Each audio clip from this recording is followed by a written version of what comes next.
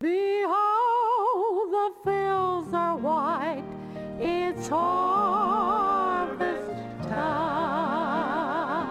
With that familiar theme song, we're reminded it's time once again for the Harvest Time Gospel Broadcast. This is a daily broadcast with special emphasis on missions and world evangelization under the direction of Dr. Stennett Ballou of Resaca, Georgia. And now, here is Brother Ballou and today's broadcast. Thank you and greetings, radio friends. What a joy and privilege it is to come to your place of listening and share together with you another Harvest Time broadcast. We're turning again in our Bible to the book of Isaiah, chapter number 6. And we're looking at this life-transforming experience that Isaiah experienced. I pointed out to you, first of all, there is a threefold vision we saw in verse number 1 through verse number 4, where Isaiah sees the Lord supreme. We looked at his place, he's sitting on the throne. His position, he's high and lifted up. His preeminence, his train fill the temple. His protectors, the seraphims, fly round about the throne. His praise, they're crying, holy, holy, holy. And then his power, the Bible said the post of the doors moved at the voice of him that cried, and the house was filled with smoke. And then we look second to Isaiah saw his low-down self. He saw his condition. He said, I am undone. Then he saw his condemnation. He said, woe is me. And then we saw his concern. He realized that his eyes had beheld the majesty and the glory and the holiness of God. And he said, mine eyes have seen the King, the Lord of hosts. And then we saw not only there's a vision of the Lord supreme and of his low-down self, but he saw a vision of lost souls. He said, I dwell in the midst of a people of unclean lips. And then I pointed out to you, there are three voices that speak here in this passage of Scripture. In verse number 5, there is the voice that I simply call the voice of conviction and condemnation. Isaiah said, woe is me, for I am undone. I am a man of unclean lips, and I dwell in the midst of the people of unclean lips. There's a voice of conviction and condemnation. You remember, before Isaiah saw the Lord, he was seeing all the faults of others. But after he saw the Lord, he saw his own need before God.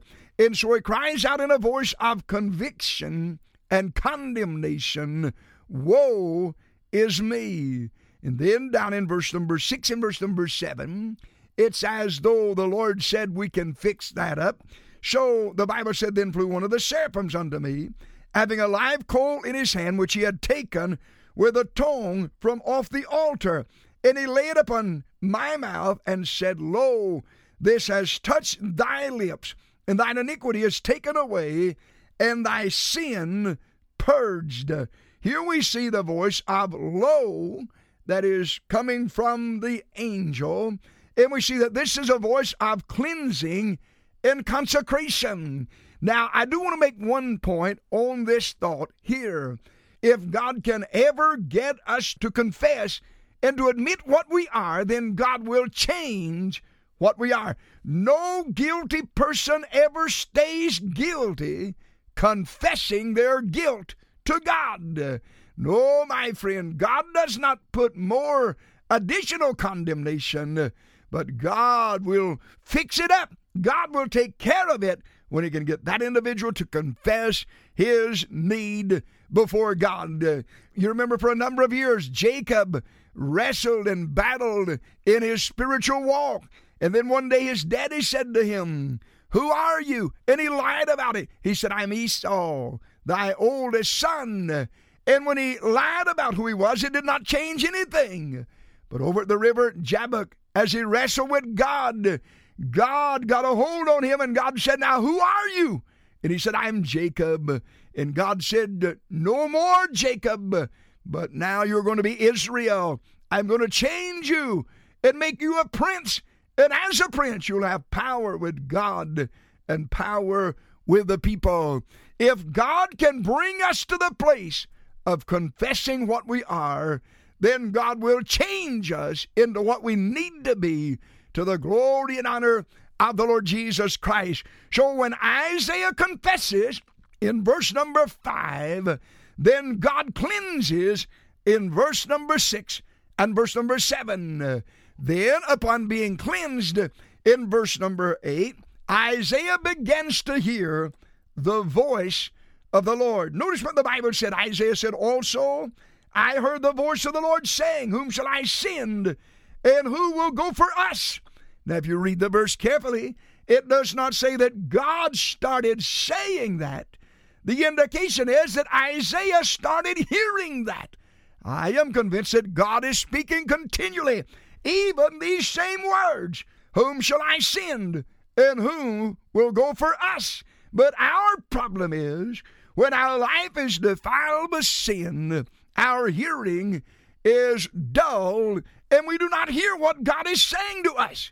But friend, when you get all cleaned up, it's like Isaiah raised his hand and said, Lord, I've got all fessed up and fired up and filled up and fixed up. What's wrong with me? Here am I. Send me. There's a voice of commitment. Here am I. Send me.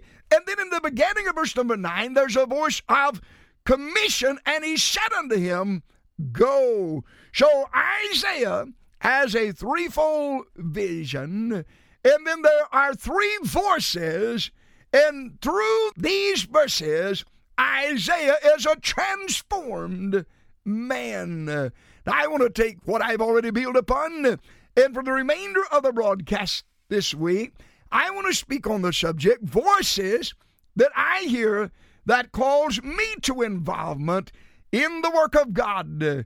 If you were to talk to any pastor, perhaps the greatest battle that a pastor faces is the battle of getting his membership involved in the work of God. Now, when it comes to doing something in the work of God, I'm telling you, we're always courteous. We want to let somebody else do it. We're not self-centered at all when it comes to serving. We're wanting to let somebody else do it. I remember years ago, I was preaching a message, and the Lord gave me this, and I've used it down through the years.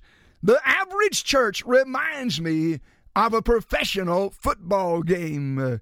At a professional football game, you may have 100,000 in attendance. Out of those 100,000, maybe 100 of them will learn the rules of the game, get themselves in physical shape to play, and get on the team, dress out, and get on the field and try to win that ball game. While they're down there doing their best to win the game, the other 99,900 are sitting in the bleachers, fussing and cussing about the way the ones on the field are doing the job. That makes me want to say in my heart, if you know so well how to win the game, why don't you dress out and get down there? Why don't you join the team and get down there and help them win the game? And friend, I don't want to be critical, but it's that way in so many churches. You never find a person who is involved fussing at others who are involved. But it's always that crowd that's doing nothing that's complaining about the way others who are trying to do something are doing their job. So I want to deal with these 6 voices that I hear that calls me to involvement. And I trust will call you to involvement as we look into the Word of God and allow God to speak to our heart. Isaiah heard a voice. That voice said, whom shall I send? Who will go for us? And Isaiah said, here am I, send me. And I want to deal with those voices that I hear. Often as I preach this text from the pulpit, I say, here is the message that keeps me going. Here is what prompts me for involvement in the work of our God. Let me say to you, first of all, that as I listen and as you listen before God, there will be a voice from above that calls us to involvement. You say, what is that voice, preacher? It is the voice of the Savior, the Lord Jesus Christ. He never says to a person, you've done too much. You need to let somebody else do part of it. He never says, you have served your time. Let somebody else serve a while. No, my friend, but as you listen to the voice of the Savior, you'll hear him say, get involved. Get involved. Somebody said, now wait a minute, preacher. You do not believe that God speaks to people, do you? Well, if you'll listen carefully, I'm going to tell you, no, I don't believe it. I know it. I know God speaks to people. You say, how do you know it? He spoke to me many times, many times. And if you have heard him, you know what I'm talking about. And if you do not know him, then you don't understand what I'm talking about. But I'm saying to you, my friend, God speaks. You say, what did he say? Well, the first time that God spoke to me, Matthew chapter 11, verse number 28, he said, come unto me, all you that labor and are heavy laden, I will give your rest. Thank God for that day in my life that I heard the voice of the Son of God when he called me to come to him for salvation. And then the second time that God speaks, it's a voice of separation. He said, come out from among them and be ye separate, saith the Lord, and touch not the unclean thing, and I will receive you. And then after there is a response to the voice of salvation, and there's a response to the voice of separation, then there will be a voice that calls you to surrender. The Lord will speak to you about denying yourself and taking up your cross and following him daily. Again, I emphasize that does not come first. They come in the order that I gave them. God speaks and calls sinners to salvation. When a person answers that call and is saved by the grace of God, then God will call that saved person to separation.